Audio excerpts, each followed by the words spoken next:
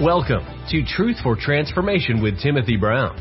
Timothy is the lead pastor of Arden First Baptist Church in Arden, North Carolina. Our mission is to lead ordinary people into extraordinary life in Christ. We pray that today's message inspires you to live an extraordinary life in Jesus Christ.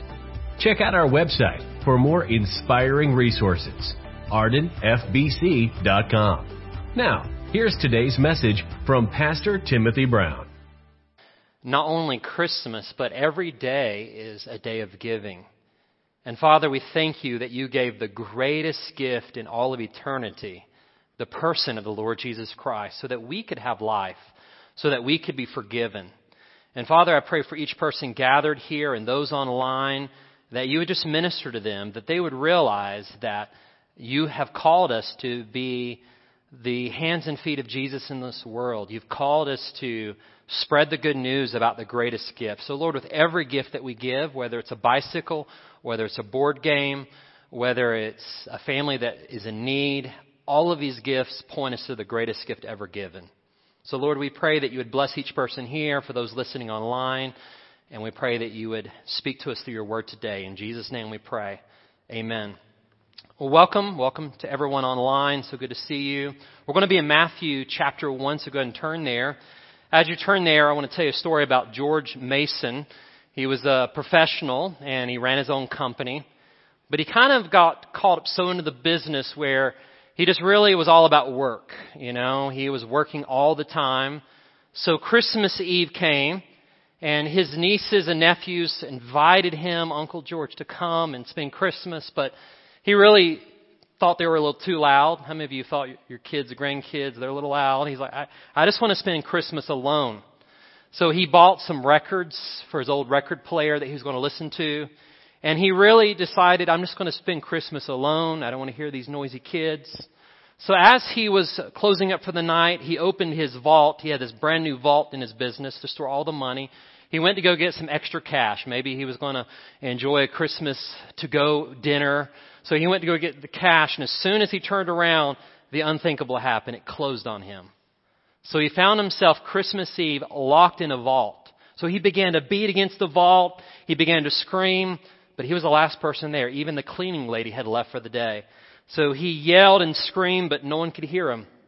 And in his mind, he had these memories and thoughts of he would hear these news stories about people that would suffocate in a vault because once it's closed, the air would go away. So he's thinking, maybe if I just breathe little breaths, I can make it through the night and they'll come tomorrow. And when they come to work, they'll rescue me. And then he's like, wait a second, tomorrow is what day? It's Christmas Day. No one's going to come. So he began to grope around in the darkness and he's like, I got to think. I got to think. And he realized the salesman had mentioned a safety feature. There was a little opening in the top of the vault that if he could find it, he could open it and it would let air in.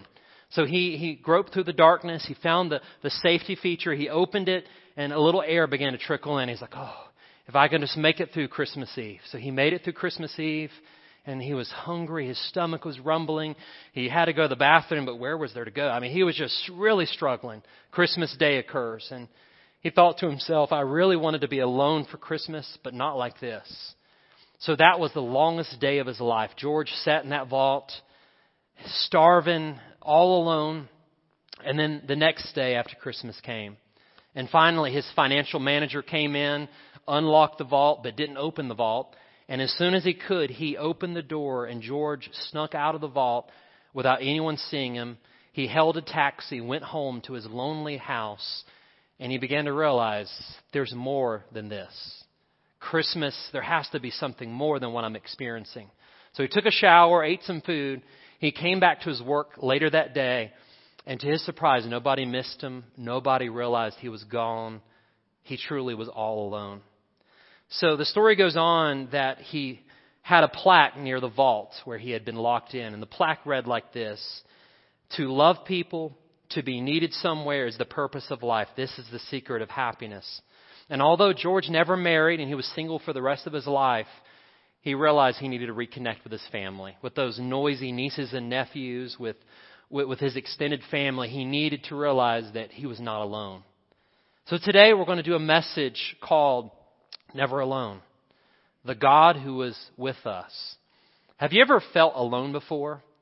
Maybe even in a crowd. Sometimes in a crowd it can be the loneliest place on earth. Have you ever been with your family and everyone's having conversation, but you're sitting at the dinner table and you feel alone? Well, I've got good news for you. You're never alone. Because of Christmas, we have a God who came to live with us.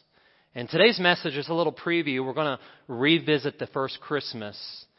And you guys are going to walk away with this conclusion that God is with me. God is for me. I am never alone. So let's look at Matthew 1. We're going to read just 5 verses. It says, "And she will bring forth the Son, and you shall give him the name," what? Jesus, "for he will save his people from their sins. So all this was done that it might be fulfilled, which was spoken by the Lord through the prophet, saying, Behold, the virgin shall be with child and bear a son, and they shall call his name," let's say it together, "Emmanuel," which is God with us. Then Joseph, being aroused from sleep, did as the angel of the Lord had commanded him, and took to him his wife, and did not know her till she brought forth her firstborn son, and called his name Jesus. So today's message is called Never Alone, the God who is with us. And we're going to discover or rediscover 3 truths that will change the way you think about Christmas. And not just Christmas, but it'll change the way you live each and every day of your life. The first truth is this: you are never alone because Jesus came to rescue you. You are never alone because Jesus came to rescue you. Look back at verse 21 that we just read. "She will bring forth a son, and you shall call his name Jesus, for he will save his people from their sins." So here we see that Mary was pregnant with the Messiah. Mary was pregnant with the Messiah. For those of you who were here last week, I told you to get pregnant with the promise, right? And some of you are like, what? And my wife wasn't here, but it was a joke on you, but you'll have to watch the online. So Mary got pregnant with the promise, right? And the promise was Jesus is coming. Here we see that Mary is going to have the Son of God living inside of her. Can I give you guys a Christmas mystery that maybe you haven't thought about in a while, or maybe this is the first time? Whenever you become a born-again believer, when you accept Jesus in your life, you too have God living on the inside of you. So we may think it's bizarre and mysterious that Mary was pregnant with Jesus, and that had never been done, a virgin birth. It had never been done. But think about it like this. Jesus grew on the inside of Mary. She delivered Jesus. He lived for 33 years, a perfect life. He died a sacrificial death on the cross. 3 days later, he rose victoriously. He was on earth post-resurrection. Anybody know how many days? 40 days. And he went up to heaven. 10 days later, the Holy Spirit came down on the day of Pentecost.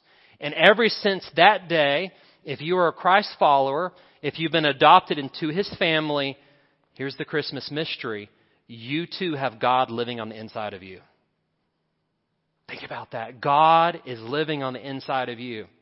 So, here is the beautiful thing. Look at your listening guide. 2 Corinthians 13:5, Paul says, "Examine yourselves to see whether you're of the faith." He says, "Do you not realize that Jesus Christ is in you? Unless, of course, you failed the test." So Paul is telling the believers at Corinthians, listen, Jesus is living in you. How is Jesus living in me? It's through the person of the Holy Spirit.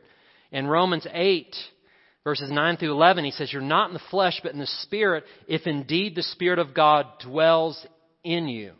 Now, if anyone does not have the Spirit of Christ, he is not his. And if Christ is in you, the body is dead because of sin, but the Spirit is life because of righteousness." Now listen to this promise. It's really beautiful. "But if the Spirit of him who raised Jesus from the dead dwells in you, he who raised Christ from the dead will also give life to your mortal bodies through his Spirit who dwells in you." So Paul is saying, listen, when you become a believer, the Holy Spirit moves inside of you. And that same power that raised Jesus from the dead, guess what? He will raise you from the dead. So if anybody is feeling a little depressed today, I want to remind you, you have resurrection power living on the inside. If anybody is experiencing the holiday blues, let me remind you, that's a real feeling, but you have resurrection power living on the inside. If you feel like you can't go on another day, you have resurrection power. If you feel like you can't make it, if you feel like life's too hard, you have resurrection power on the inside. So the same Mary that had Jesus living inside of her, guess what? Future tense. Us, New Testament believers, we have the Spirit of Jesus, the Holy Spirit, living inside of us. And that's good news. So you are never alone. Because God is with you, God is for you, and God lives within you. So let's look at the name. He says, you shall bring forth a son, and you shall call his name what? Jesus. What does the name Jesus mean? Well, the Hebrew name for Jesus is Yeshua, and it comes from two words. Yah is short for Yahweh, and Yasha, it means to rescue, to deliver, to save. And it's really the Old Testament form of Joshua is similar. So here's the idea. Whenever you say the name Jesus, you're saying God saves. Whenever you say the name Jesus, you're saying God rescues. God delivers. God is my strength. God is coming through. So we don't pray in the name of Jesus as a magical prayer, but we pray in His name and His authority. We say, God, I need your help in the name of Jesus, because guess what? He's the one who saves. He's the one who rescues. He's the one who delivers. And by the way, His name, Jesus, and His mission are the same. His name means to save. And it says, you shall call His name Jesus, for He will what? Save His people from their sins. So His name and His mission are the same. But notice it says He will save who? His people. So you got to ask yourself the question, am I part of His people? Do I belong? Let me give you another mystery that sometimes we don't talk about as Christians, but how many of you have grandkids? If you're over 40, you probably wouldn't. Under 40, you're probably not going to raise your hand. A lot of you over 40 raising your hands. Did you know that God has no grandchildren? He has no grandchildren. He only has children. And all of us have to be adopted into His family. He has only one legitimate son, the eternal Son of God. The rest of us are adopted. So for those of you who have turned on the Oprah show back in the day, and it's like, we're all God's children, and that's been popular, everyone's been saying we're all God's children. The truth is we're all God's creations, and He loves us. But He has no grandchildren, so you have to be adopted. A lot of people say, well, my dad's a Sunday school teacher, or he's a deacon, or my mom's, all that's wonderful. But just because you have family heritage in the faith doesn't mean you're part of the faith. You have to be adopted. And it begs the question, well, how do I become a child? How do I become a child of God? John gives us the answer in John 1:12. This is on your listening guide. It says, but as many as received Him, to them He gave the power, the right to become the children of God, even to those who believe on His name. So, in other words, because we're not all God's children, because we're His creation, the way to get into God's family is you're adopted. Now, we have some people in our church that have been adopted, and you've adopted kids. That's a beautiful thing. The thing about adoption is actually you get to choose who you're adopting. You get to say yes.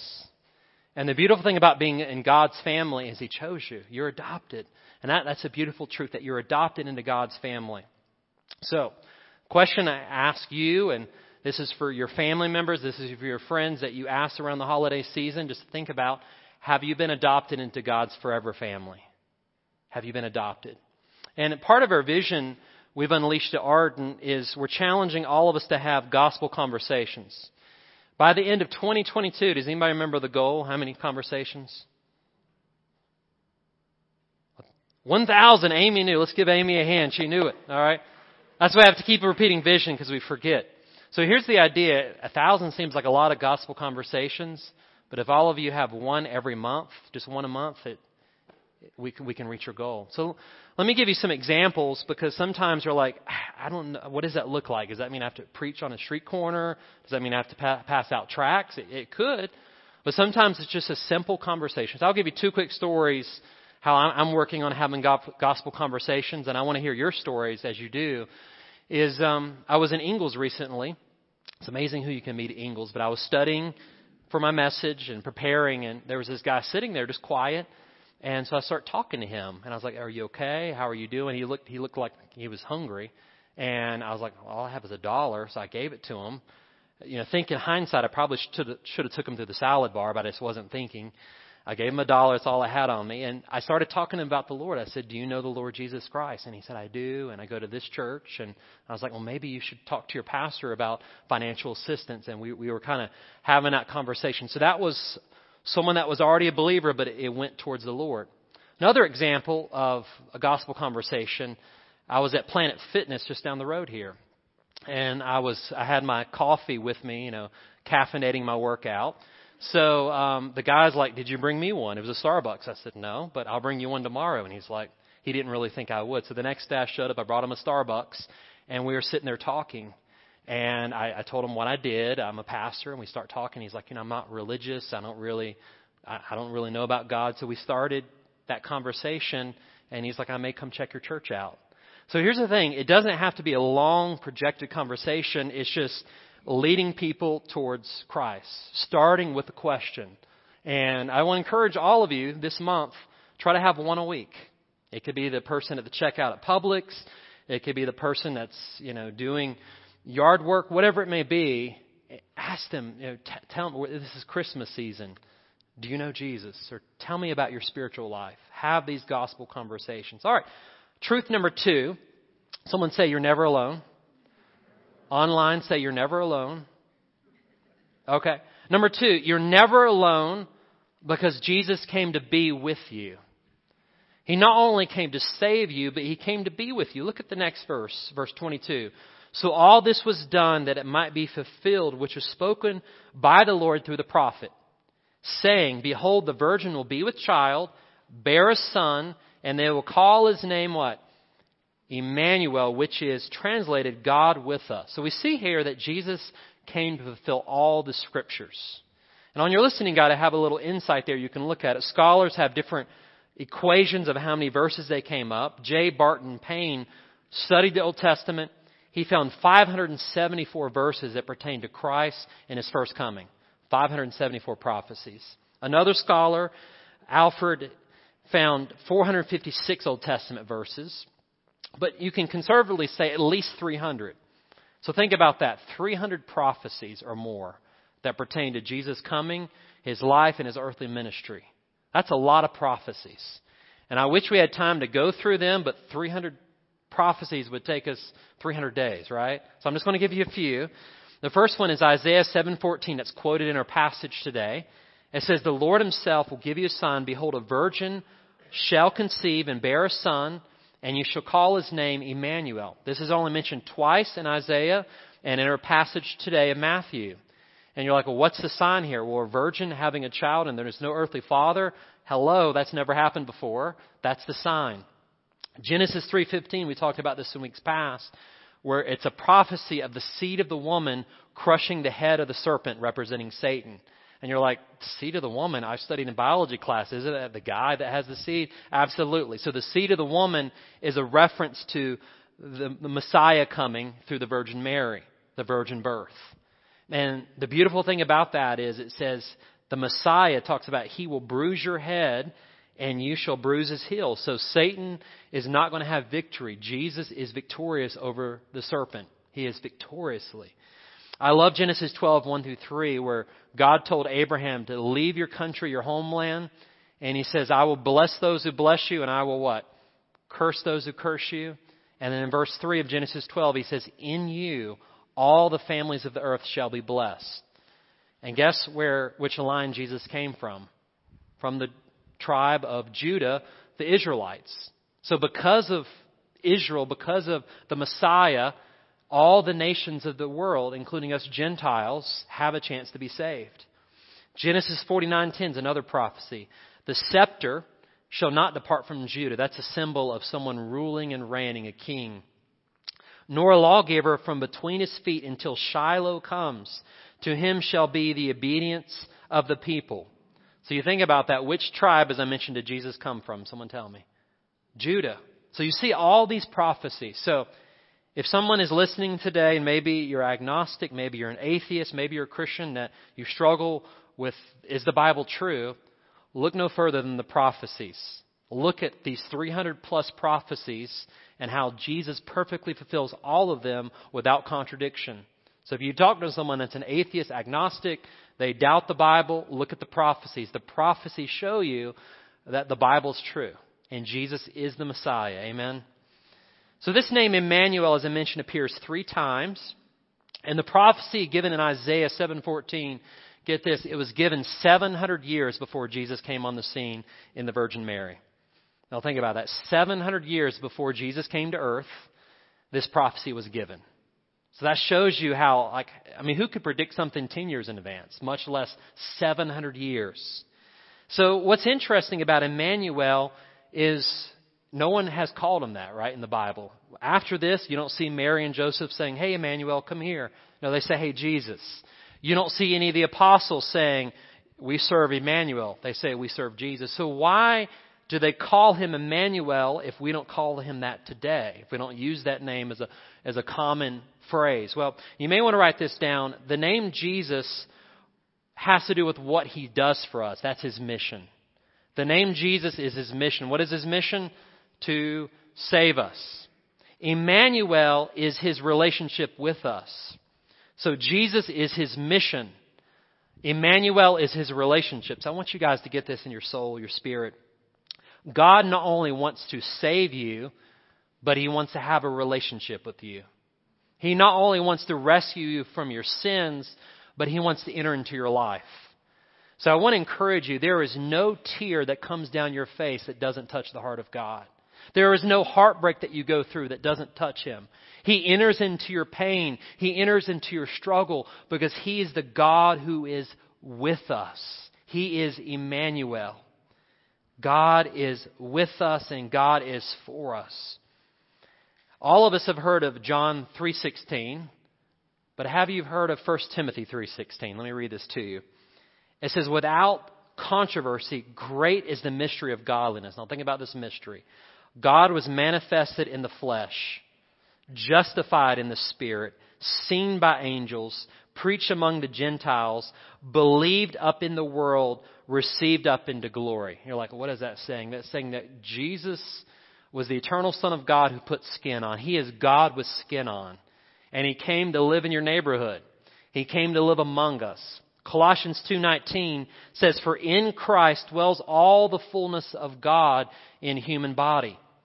John 1:14 says, and the Word became flesh and dwelt among us. He tabernacled among us. So I want you to get this in your spirit. It's so encouraging that when you look at the Garden of Eden, God walked with Adam and Eve, right? He had a relationship. He walked with them. And when you fast forward to the New Testament and it says Emmanuel, what is that picture? The picture is God is not just walking with us, but God is living within us. Now, I want you to picture that. Think about the Garden of Eden, Adam and Eve walking with God. But in the New Testament, it gets even better because God not only walks with you, but he lives inside of you. That's an even deeper relationship. And Jesus said it like this, I am with you always, even to the end of the age. So friends, guess what? You are never alone because God is with you, God is for you, and God lives within you. Amen? Someone say you're never alone. Number 3, you're never alone because Jesus gives you strength in the midst of your struggle. And it's easy to say, well, Timothy, that sounds good, like God with me, God for me. Yes, but you don't know the struggle. You don't know the anxiety levels I feel at night. You don't know the medication I take just to cope with the day-to-day. You don't understand, Timothy, there's an empty place at my dinner table this year. You don't understand, financially I've been hit hard. You don't understand, I've got the doctor's report and it's cancer. You don't understand my struggle. And you know, the truth is I don't. But there's someone who does. Emmanuel, he's the God with us. He's the God who enters into your struggle, into your sorrow. Look back at verse 24. We're going to look at Joseph, and then we'll look at your life. It says, then Joseph, being aroused from sleep, did as the angel of the Lord commanded him, and took to him his wife, and did not know her till she brought forth her firstborn son, and called his name Jesus. So I want to ask the men a question. How many of you men would marry a pregnant woman and the baby's not yours? Not many hands going up, right? So here's the thing. Joseph was struggling. He was struggling so much. Last week we learned that he was going to divorce Mary. He was going to do it privately. He was going to do it in a dignified way, but he was struggling. I want you to think about the weight of the world on his shoulders. He's getting ready to marry a woman whose child he's going to raise that's not his own. Not only that, but this child, his name's Jesus because he's going to save his people from their sins. Well, how will he save them? Well, part of it, he has to die for them. So think about raising a child that's not your own, and he is on a death mission, a life mission and a death mission. He's going to live in order so he could die. Now, how would that feel if you were a little toddler, your little newborn? You know that you're raising this child up so that he could die for the sins of the world. I mean, talk about the weight of the world. And by the way, this little child you're raising, it's God in the flesh. And you've got to take care of God, the flesh. Now think about the Creator who is relying on the creation to sustain him.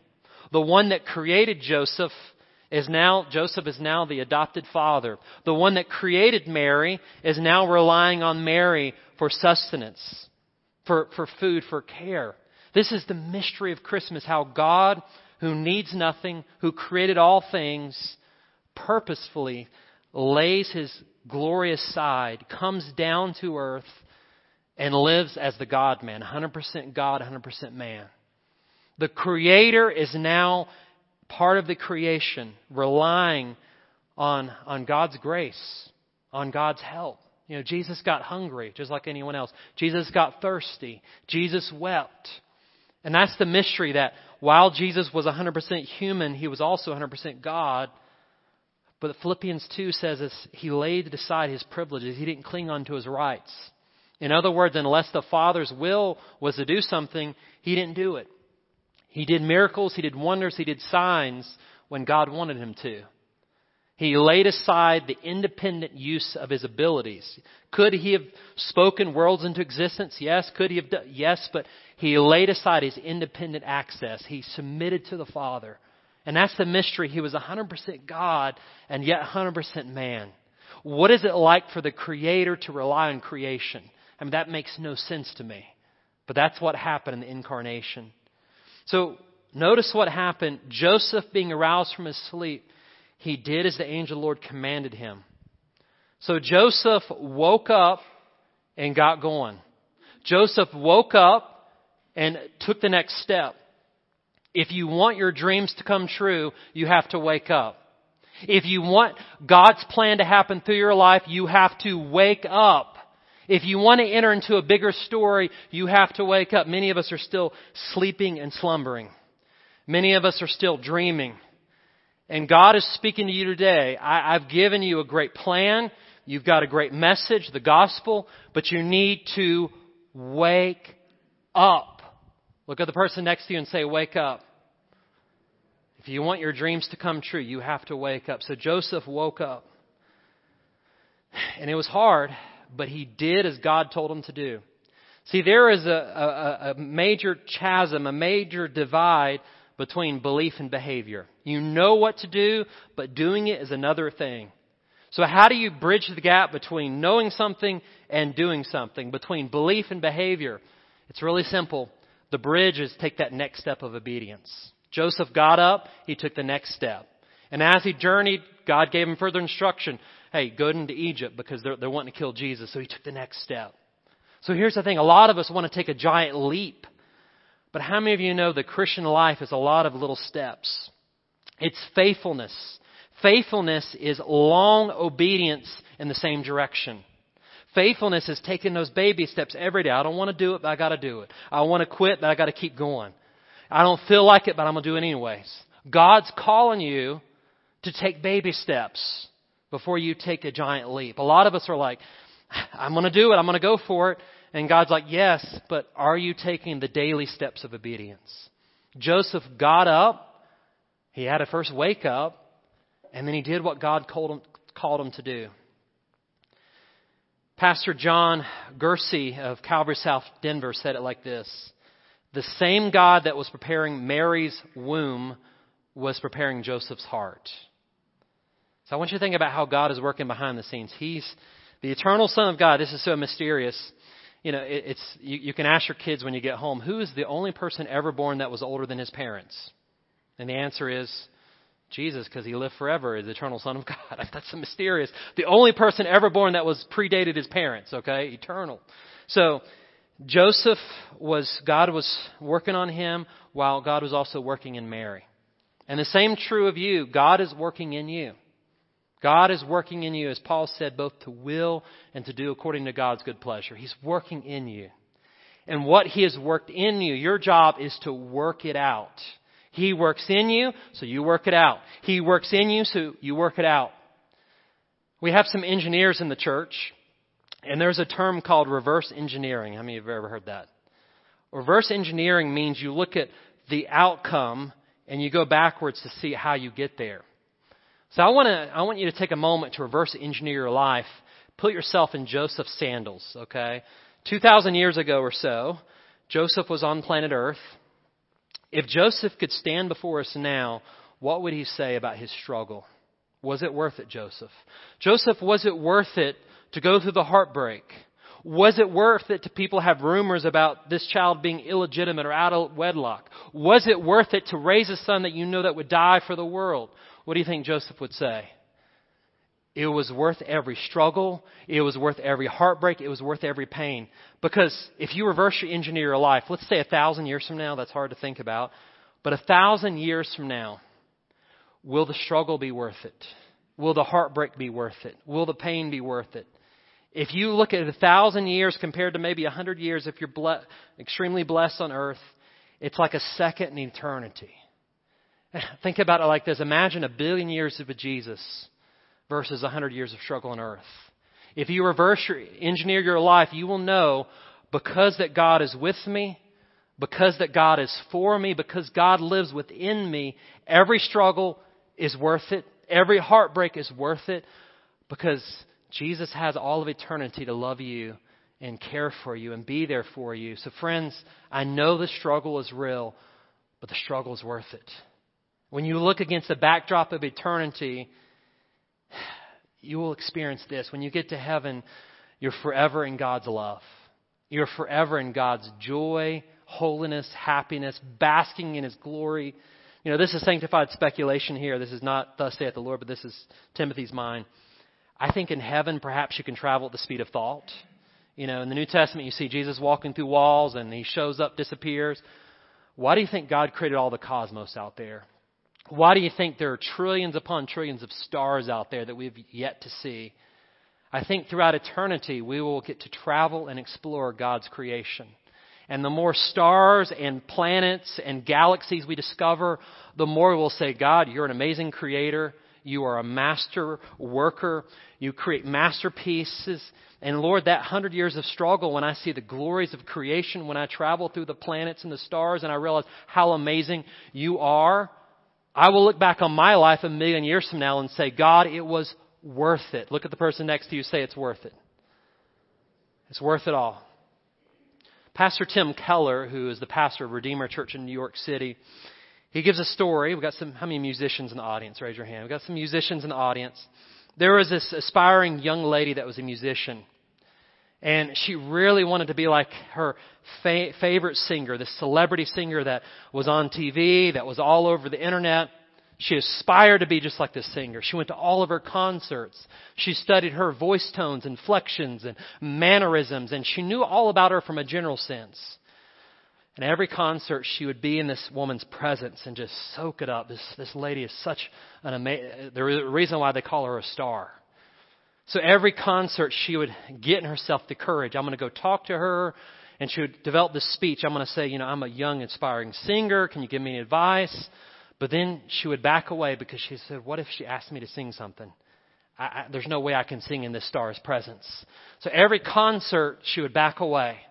So she had been in this lady's presence, but she never knew her on a face-to-face level. And you know what? A lot of us are like that with God. Many people have been to amazing worship services. We've basked in just amazing worship. We've heard God's Word taught. And we've been in the general presence of God. But how many of us have been so close to God where we hear Him call out our name? I love you, my child. How many of us have been so close to God where we sense His presence within us, the Emmanuel, the God with us? See, it's one thing to be in the general presence of God. It's another thing to experience Emmanuel on a personal level, knowing that God is with us, God is for us, and God lives within us. Amen? So, it brings up a question in conclusion. The Old Testament, people ran from the presence of God because they were terrified. You know, they would see the cloud and the fire, and in one passage, the whirlwind like a tornado, and they were so scared, like, get me away from God's presence lest I die. But all of a sudden, something happens in the New Testament where Jesus comes, and now God, you're still to live in a healthy fear of Him, but you're not running from His presence. You're to run towards His presence. And what's the difference between the Old and New Testament? Where's the separation happen? Who bridged the gap? Well, it goes back to His name. His name is Jesus, for He will save His people from their sins. The reason why people in the Old Testament ran from the presence of God, it was the sin issue. And the reason why New Testament believers in the book of Hebrews, the author tells us to boldly approach the throne of grace so that we may find grace in time of need, is because Jesus took away the sin. And now He looks at you through the cross. And, you know, even though my sin is great, because of the cross, God looks at me as though I'm His adopted son. And because of Christ, He sees me as pure, blameless, and without fault. You can ask my family and friends. They'll tell you many faults about me. There are many. There are many times I have to apologize saying I was wrong. But you know what? When you enter into Christ, all your faults are removed. Past, present, and future. And you are forgiven. You are cleansed. You are redeemed. You are made whole. So now you can run into God's presence. Not run from it out of fear.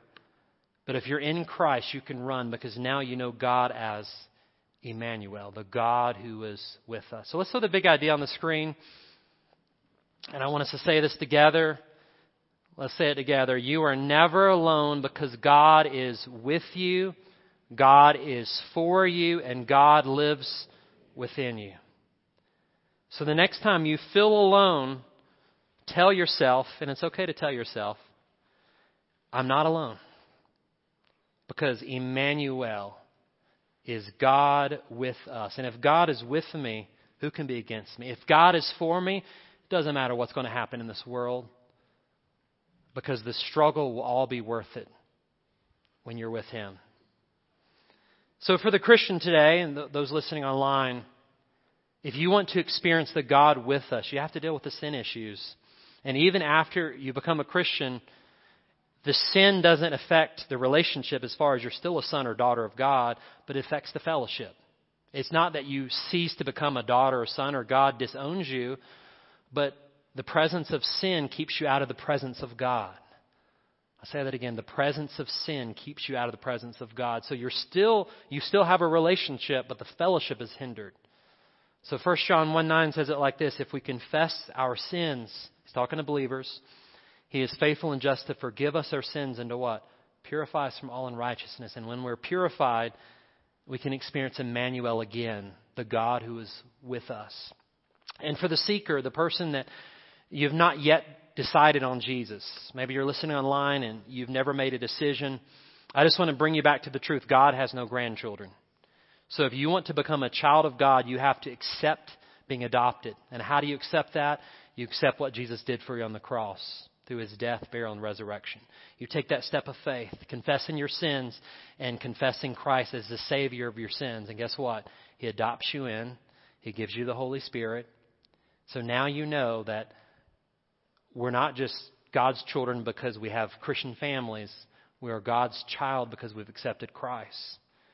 So let's look at these action steps and then we'll close. How do we apply this?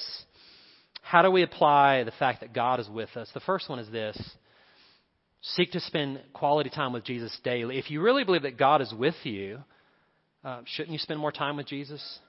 If I really believe God's with me, I'll never forget, is either a youth pastor or high school, or my senior pastor in high school. he taught the concept that you take God with you wherever you go. So if you watch the rated R movie, guess what? God's watching that with you. And I'm like, whoa. If you're single and you're making out with your girlfriend a little too much, guess what? Jesus is right there with you in the room. That's okay. So as a teenager, that really got a hold of me. Like, man, if I'm a Christian and God's living inside of me, do I want God to see what I'm doing right now? So that really changed. So think about it. Spend time with Him. All right. Number 2, reached people reach people. If you have been saved and rescued and delivered, what are you doing to be on mission with God? If you really believe that God is with us, and because He's with you, He empowers you to reach people, think about that. So this Christmas, don't waste opportunities. That problem relative, that problem person at your Christmas dinner table, it may be an opportunity in disguise to give them an invitation for the peace that passes understanding. And finally, live your life against the backdrop of eternity. So yes, the struggle is real. Yes, we don't minimize it. But when you think about 1,000 years from now, will it really matter? Will it really matter how much money you have in the bank? Will it really matter how big your house was? Will it really matter how big your 401k was? All of those things can be blessings you can enjoy. But from an eternal perspective, what are the 2 things that live on forever? 2 things that live on forever: the souls of people and the Word of God. So if you want to live your life against the backdrop of eternity, invest in those things, the souls of people and the Word of God. Jesus says, heaven and earth pass away, but my word lives forever. So I'm going to invest my life, and I challenge you to invest your life in those things. So friends, let this resonate and marinate in your spirit. God is for you. God is with you, and He lives within you. You are never alone. Let us pray.